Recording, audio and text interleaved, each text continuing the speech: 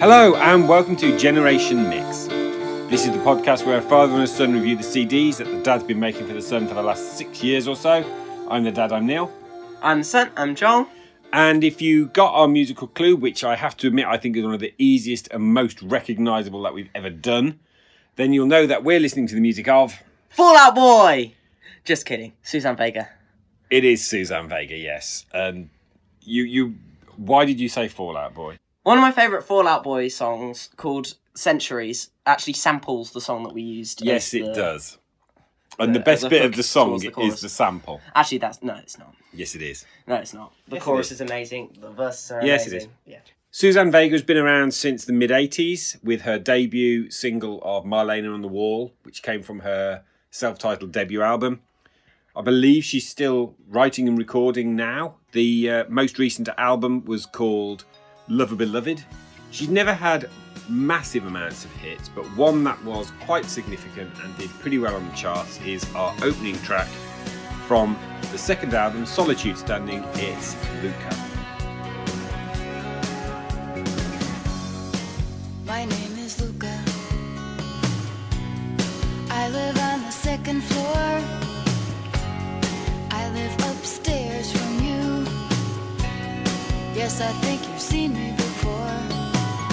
If you hear something late at night, some kind of trouble, some kind of fight, just don't ask me what it was.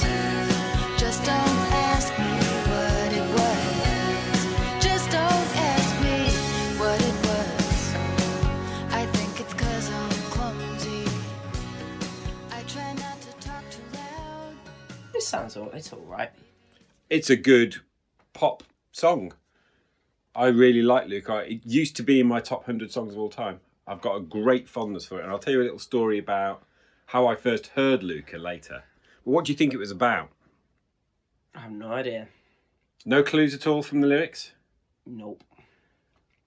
The key lyric in the entire song is, "And they only hit until you cry. After that, you don't ask why." Any further clues yet? It's a dark subject. Wife beating? That is pretty much spot on. It's a domestic violence song. The character of Luca, she lives upstairs. You may hear a fight. And she says, "Don't ask me what it was."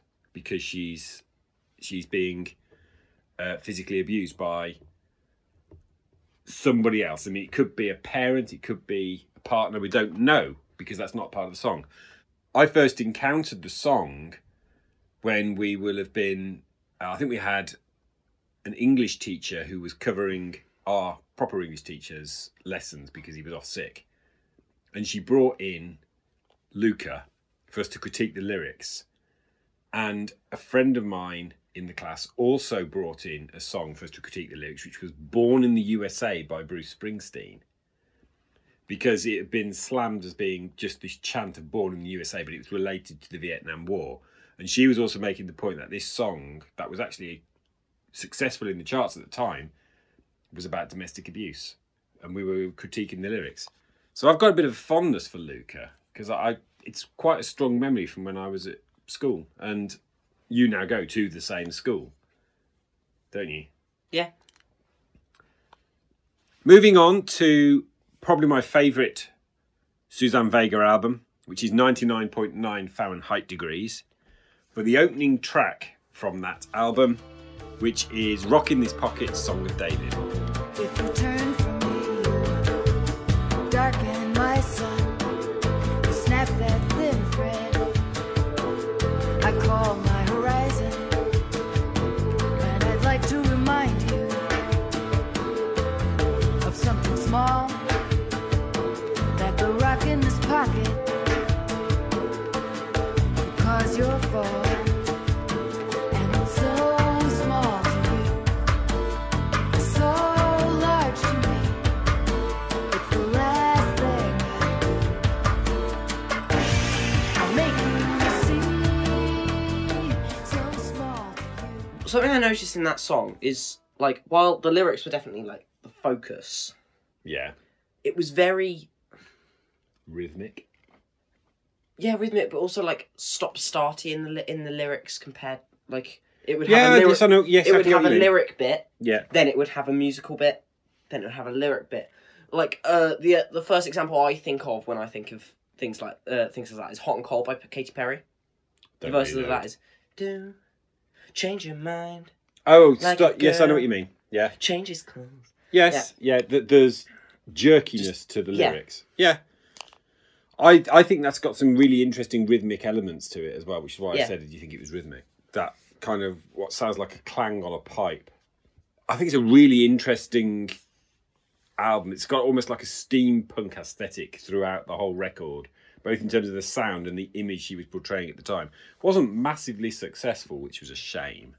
The next track is from the album that she recorded after their divorce. And the songs on the album are writ large with the sadness of the fact that the relationship had collapsed. So like Adele 30. Yeah, but without the whininess. And also If better you than wouldn't- Adele 30. If you're wondering why we having a go at Adele 30, go back, if you've not already heard it, and listen to our bonus episode from this series. The only one we've done, and it was a listen through and a review of Adele 30, and we were not kind. If you want us to bring back the bonus episodes, tell us in the Facebook. The album was called Songs in Red and Grey. This one, I think, reflects the breakdown of her relationship with her husband. It's called I'll Never Be Your Maggie May. I'll never be your Maggie May, the one you loved and left behind, the face you see in light of day, then you cast away. That isn't me in that bed you'll find. I'd rather... I liked it, but it was a bit like slow. Well, it's a ballad. Yeah. It's a breakup song. Mm-hmm. This was a return to her signature style of acoustic-ish ballads and troubadour songs, ditching the kind of style that she was doing on 99.9 Fahrenheit Degrees, and to a much lesser extent on the follow-up album 9 Objects of Desire. And the vast majority of the songs do deal with that breakdown of marriage to Mitchell Froome. Here's the thing, you're learning about songcraft at the moment in school, aren't you? Yeah.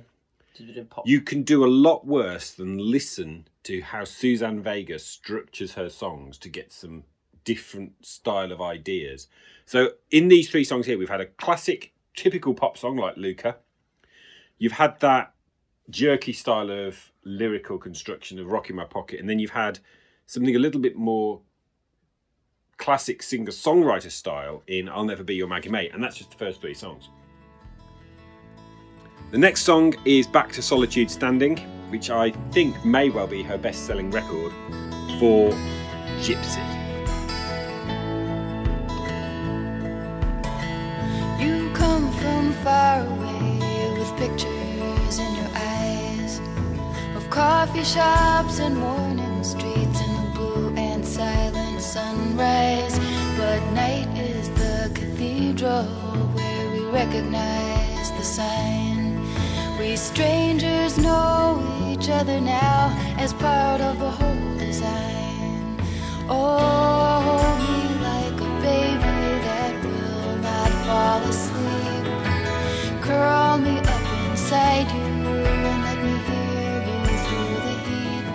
Oh.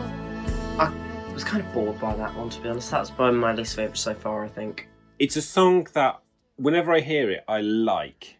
I like the melody, I like the feel of the acoustic guitar, and yet I can never remember it when I see the title Gypsy. It does not land in my head that song that I like is called Gypsy. Let's return to 99.9 Fahrenheit Degrees for another left field kind of song. It's very indicative of that whole album. It's called Fat Man and Dancing Girl.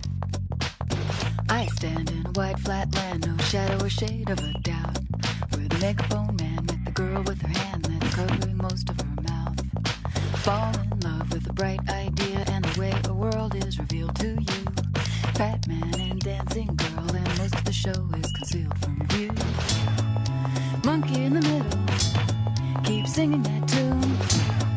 I don't wanna hear it, get rid of it soon. MC on the stage tonight is a man named Billy Pearl. He's the international fun boy, and he knows the worth of a beautiful girl.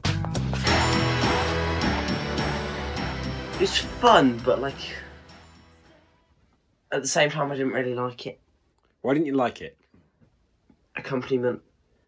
And yet that's one of the things I most love about the song.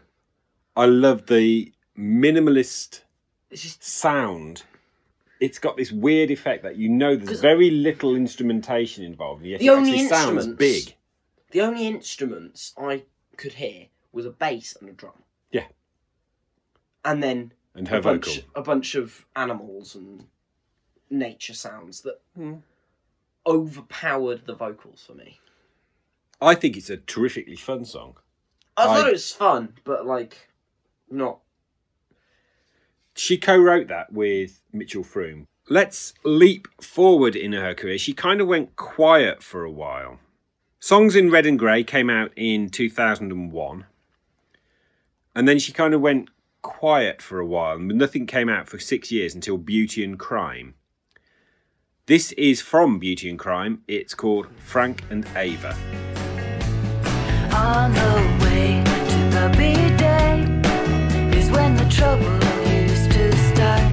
It didn't mean she wasn't queen of the tinderbox that was his heart. Her fire, his desire, meant that everything must come undone. And so now we know that it's not enough to be in love, to be in love, not enough to be in love. That one was okay.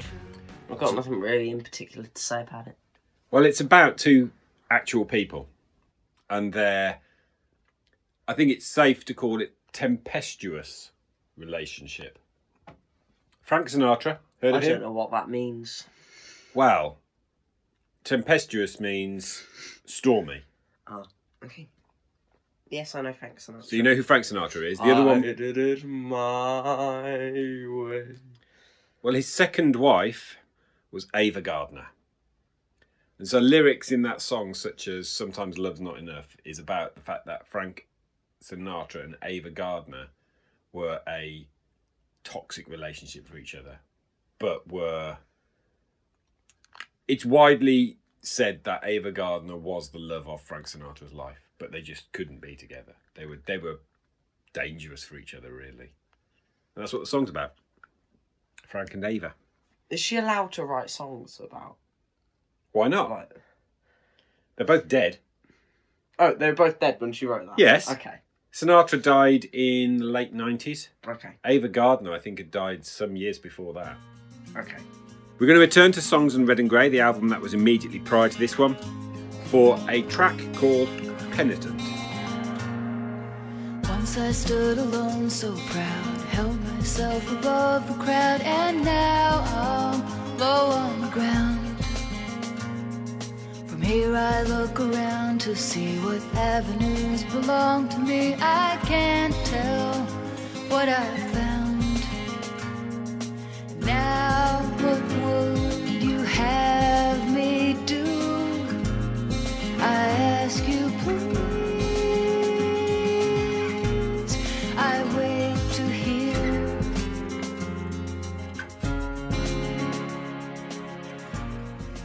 Yeah, I quite like that one. It's a pretty song. Yeah. One thing that I have noticed is, except for the one that I previously commented on and I didn't like it, the accompaniment is always really good. Yeah, it is. She's Except plays her own for guitar, except for Fat Man and Dancing Girl or whatever. which I disagree with you on. You're working out about writing lyrics, and we had a discussion before Last this. night. Oh, yeah. We had a discussion before recording this that I made an idea that you could look at something to do with a lyric, and you'd said it was actually quite useful. What you decided to do was to you said you come up with a couple of lines for a chorus, but it was only a couple of lines. That song could teach you something, Penitent. So listen to the verses, and it was quite heavy lyrically, wasn't it? There was a lot of lyrical words. The chorus, she slows down her delivery and delivers effectively 2 lines worth. But she slows her delivery down to make it the chorus and draw the contrast between the almost stream of consciousness style lyrics in the verses versus the measured thought pattern of the chorus. Another song that springs to mind that does that, but to the nth degree, is I See Your Ghost by the Lathams. You've got that really scattergun delivery of the lyrics, and then the chorus of At Night I See Your Ghost, and he slows it down and draws that immediate contrast. Do you get what I'm driving at? So the fact you've come up with maybe only 2 lines for the chorus for the song you're doing for your composition is an opportunity to utilise that style of song construction. I say 2 lines. It's technically 4, but the middle 2 are like 4 words. That's okay. It goes like 10 words, 4 words, 4 words, 10 words, pretty much. That's going to work. Yeah. That'll work. You can make it work. Songs, whilst there are forms and styles and conventions,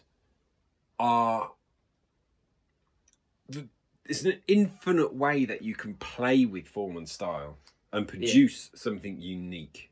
Our next track is the first from her debut self-titled record. It's called Night Moves. Watch while the queen, in one false move, turns herself into a pawn. Sleepy and shaken, and watching while the blurry night turns into a very clear dawn. Do you love any? Do you love none? Do you love many? Can you love one? Do you love me? Do you love any? Love none, do you love 20? Can you love one? Do you love me? I quite like that. Good song. Yeah.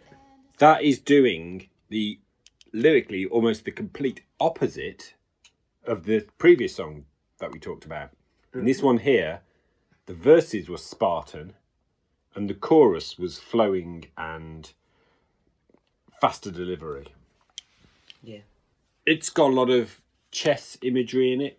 You're talking about pawns, queens, knights, and how they move on the chessboard to a certain extent. I also have a question, because you said this is from like the album that a self-titled debut, yes. Yeah. Suzanne Vega. Is it common for artists to name albums after themselves if it's not the first or second, but like say like the 4th or 5th? Because Avril Lavigne's album, Avril Lavigne, is her 5th. It is far more common for an artist to name their debut after themselves than later albums. However, I can name quite a few albums that are self-titled that came out much later in an artist's career. So you mentioned Avril Lavigne. I will also say to you that the 6th proper solo record of our previous artist that we covered, George Harrison, was self-titled. Peter Gabriel's first 4 albums were all called Peter Gabriel. The Beatles' 10th album was called The Beatles. Okay, so it's not uncommon. It's not uncommon, but it's more usual that a self-titled will be a debut album than it would be later on like in the career. Dua Lipa. It depends in some cases. The more an artist is... or Taylor Swift. It was her debut. Or Taylor Swift, yeah.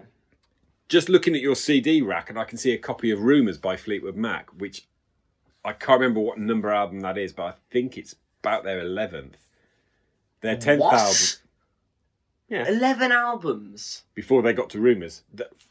It's convoluted. We will do Fleetwood Mac on here one day and I'll talk about their story. But the album directly before it was called Fleetwood Mac. And that was their 10th. It was a debut of sorts because it was a brand new lineup, and the classic lineup as it became, of Fleetwood Mac. But it was also their second time that they'd called an album Fleetwood Mac. Their first original debut was also called Fleetwood Mac. We could probably spend far too long. We probably already have spent far too long talking about this subject. But let's move on to another track from Songs in Red and Grey. It's the title track. The reproach on your daughter's most beautiful face made me wonder just how she could know of that something that happened between you and me so much more than a long time ago. Her mother, I can see, lives within her still, 'cause she looked at me with her eyes. Though I had only just met her right then, I feel that she peeled back my guilty disguise. I didn't love that one. Fair enough. It's quite a deep song. Again, it's talking about Slow. the daughter from this now broken relationship. That, to me, that song, the lyrical construction of it is almost like something from Bob Dylan, which is actually probably the highest compliment I can pay the song. She's a brilliant lyricist. Let's go to one of her hit singles. We're back to the self-titled debut for Marlena on the Wall. Even if I am in love with you, all this to say, what's it to you? Observe the blood, the rose tattoo of the fingerprints on me from you. Other evidence has shown that you and I are still alone. We skirt around the danger zone and don't talk about it later. Marlena watches from the wall, her mocking smile says it all as she records the rise and fall of every soldier passing. But the only soldier now is me. I'm fighting things I cannot see. I think it's called my destiny that I am changing. Marlena on the wall. I quite like that one. It was a great single. I remember it being in the chart. So yeah, I remember this being played on Top of the Pops or something like that and actually quite liking it. Your aunt, my sister, really quite liked Suzanne Vega. In fact, she went to go and see her live with her, well, now ex-husband. And Suzanne Vega had got a cold, so she didn't do a huge amount of singing, apparently. And when she did, she was taking care of her voice. It was just her and her guitar. It was before 99.9 Fahrenheit Degrees came out. And after the album Day of Open Hand, which isn't very good. I've mentioned once again 99.9 Fahrenheit Degrees. It's time for another song that was at one point in my top 100 songs and is probably the closest to actually making it back in again. You've been waiting for this one, Joel, because I know you like it. It's the title track. 99.9 Fahrenheit degrees, stable now with rising possibilities. It could be normal, but it isn't quite. Could make you want to stay awake at night. You seem to me like a man on the verge of burning. 99.9 Fahrenheit degrees. Pale as a candle and your face is hot. And if I touch you, I might get what you've got. You seem to me like a man on the verge of running. Yeah, I like that one. Terrific song. Your favourite so far, I guess. I'm not sure. I don't know. Probably. I could say it's probably just outside my top 100 songs. Every time I listen to 99.9 Fahrenheit Degrees, and indeed the album itself, I'm reminded how much I really liked it. The next track is from an album that I've never actually listened to.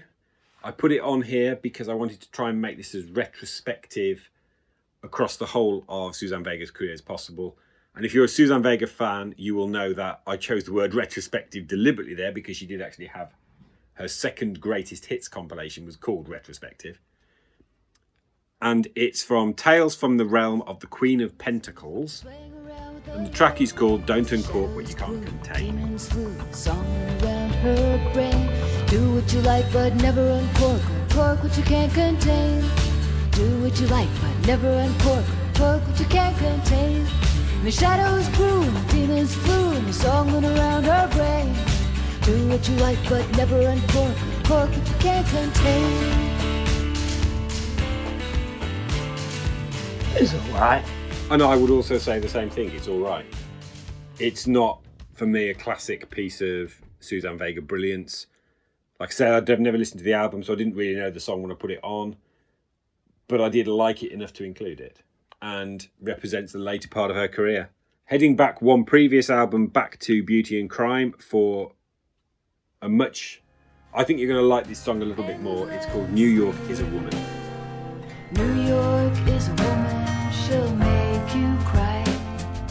And to her, you're just another guy.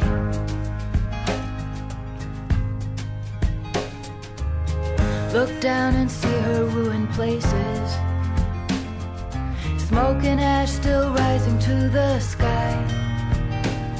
She's happy that you're here, but when you disappear, she won't know that you're gone to say goodbye.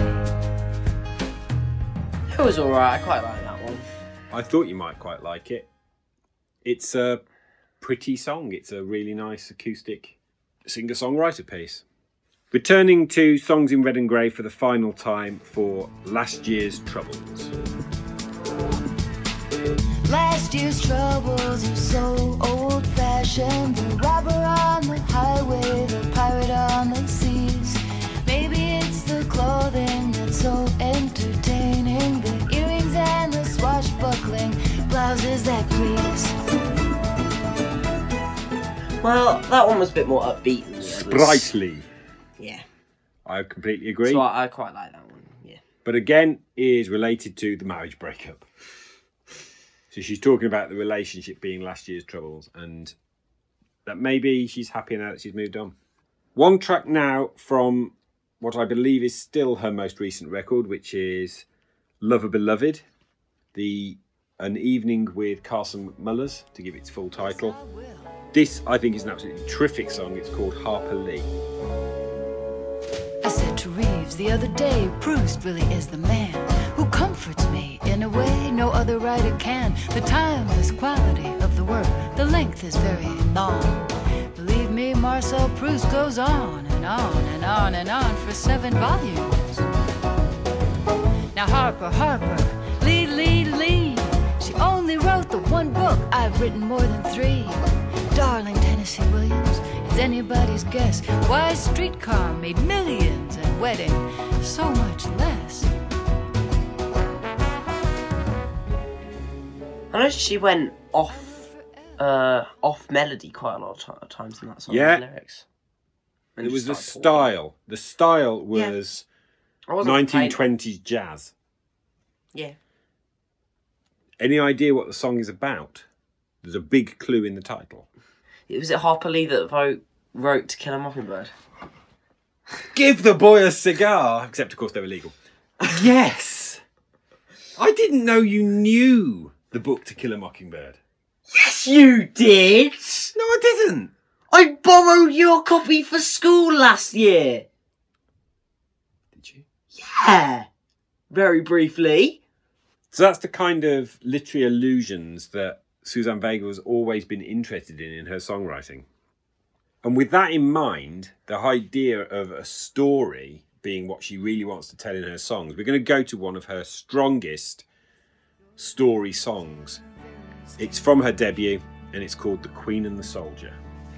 But the crown, it had fallen, and she thought she would break, and she stood there, ashamed of the way her heart ached, and she took him to the doorstep, and she asked him to wait. She would only be a moment inside, and out in the distance distance her order was heard, and the soldier was killed, still waiting for her word. And while the queen went on strangling in the solitude she preferred, the battle continued on.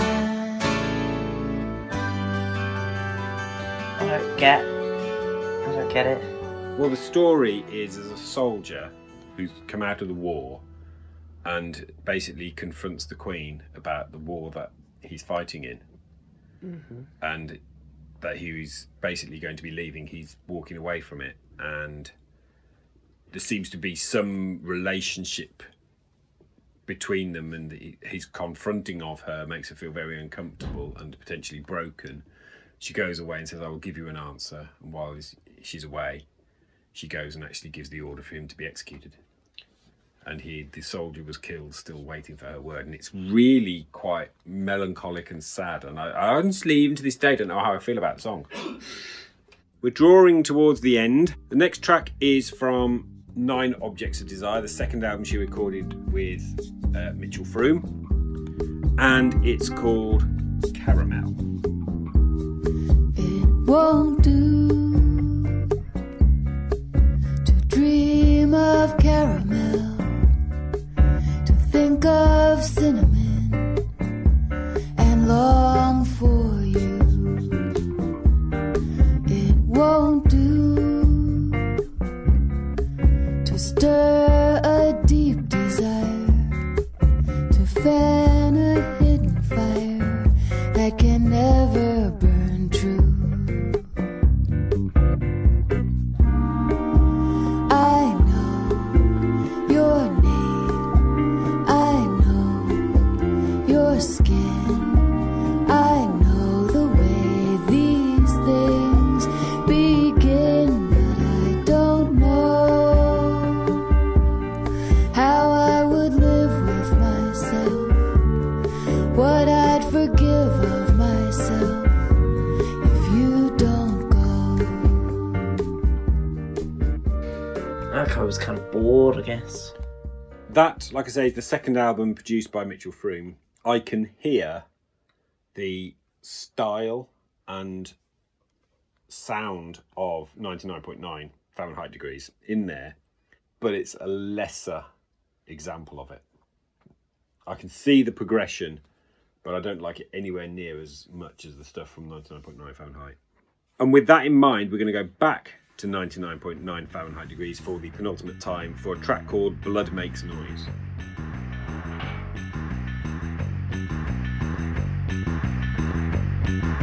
I'd like to help you, Doctor, yes, I really, really would, but the din in my head, it's too much and it's no good. I'm standing in a windy tunnel, shouting through the roar, and I'd like to give the information, asking for what blood makes noise.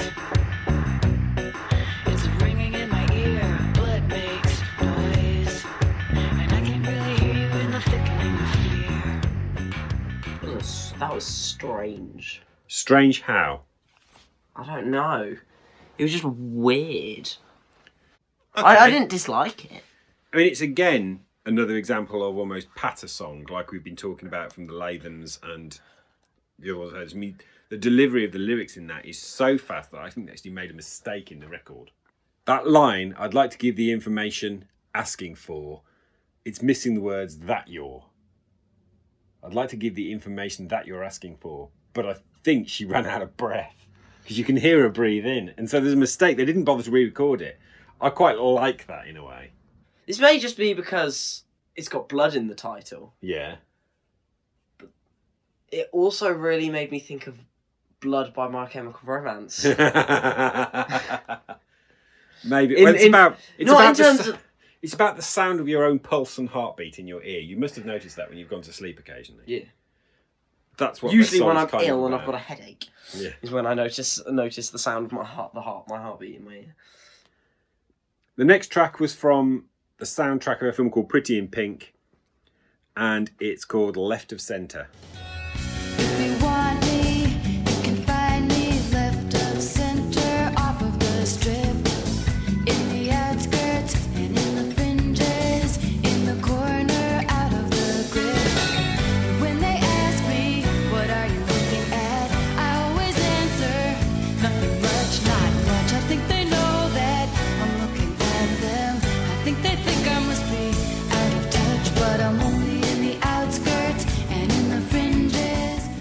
I liked that one.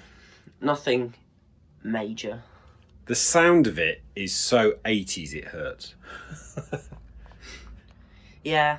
That is so slap bang in the middle of the 80s in terms of its sound and style and production. I think the song, like you, my response would be, I like it. I don't love it. I wouldn't skip it. I wouldn't turn it off if the radio's on. I like Left of Centre, but just not think it's fantastic or anything like that.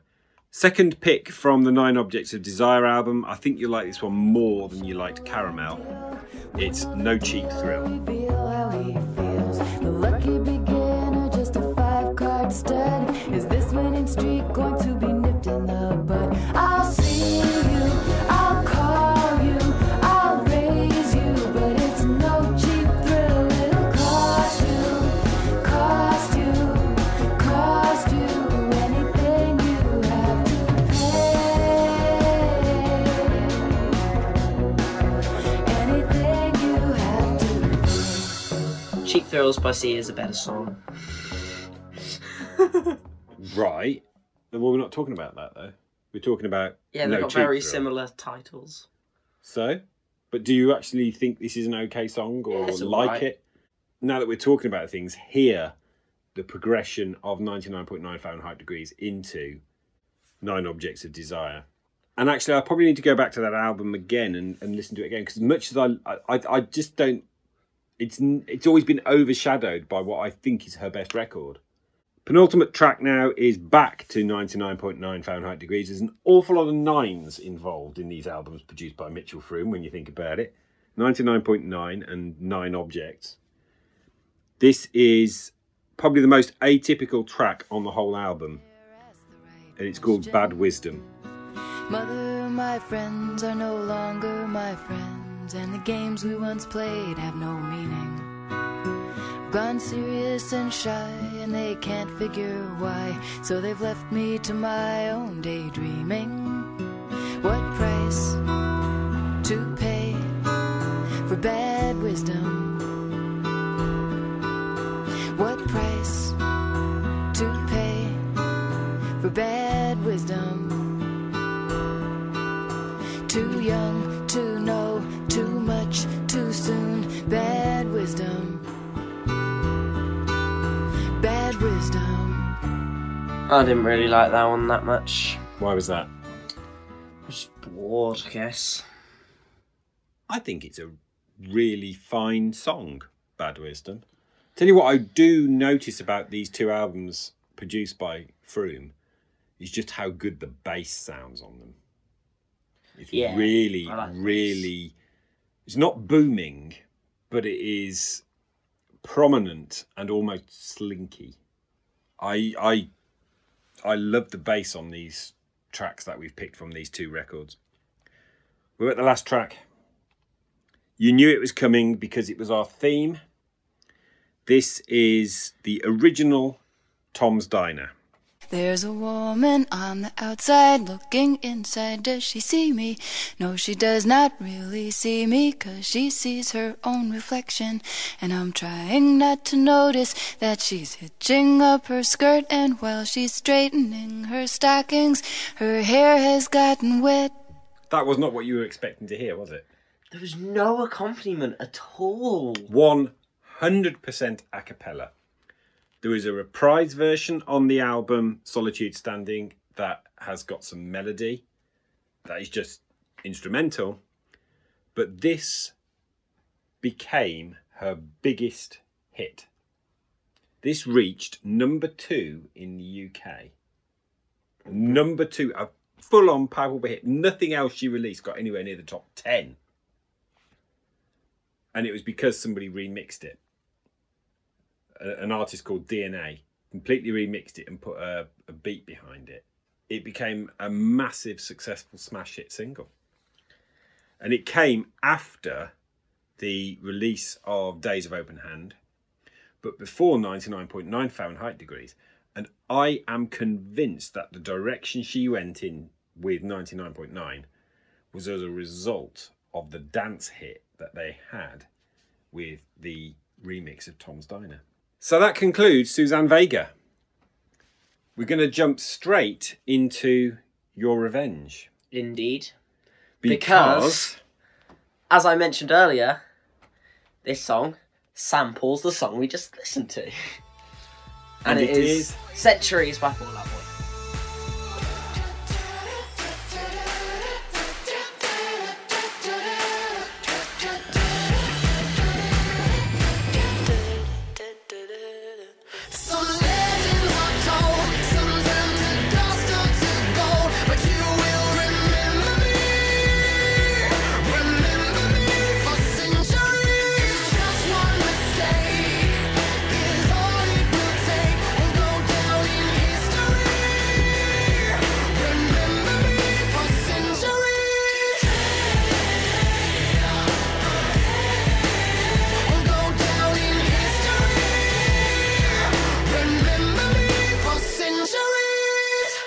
So, what do you think?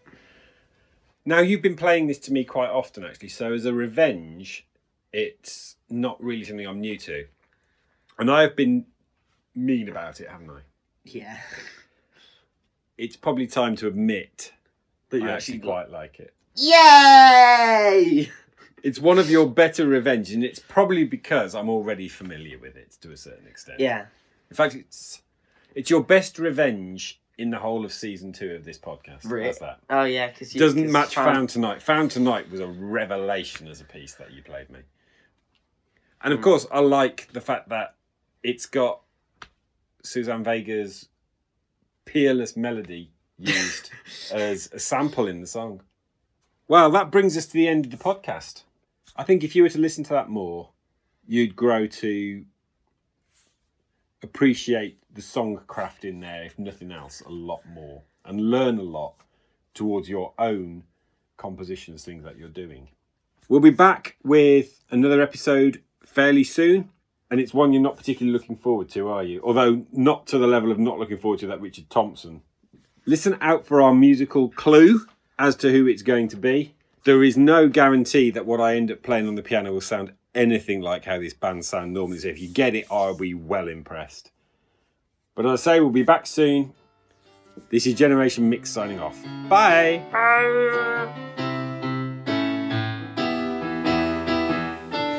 Generation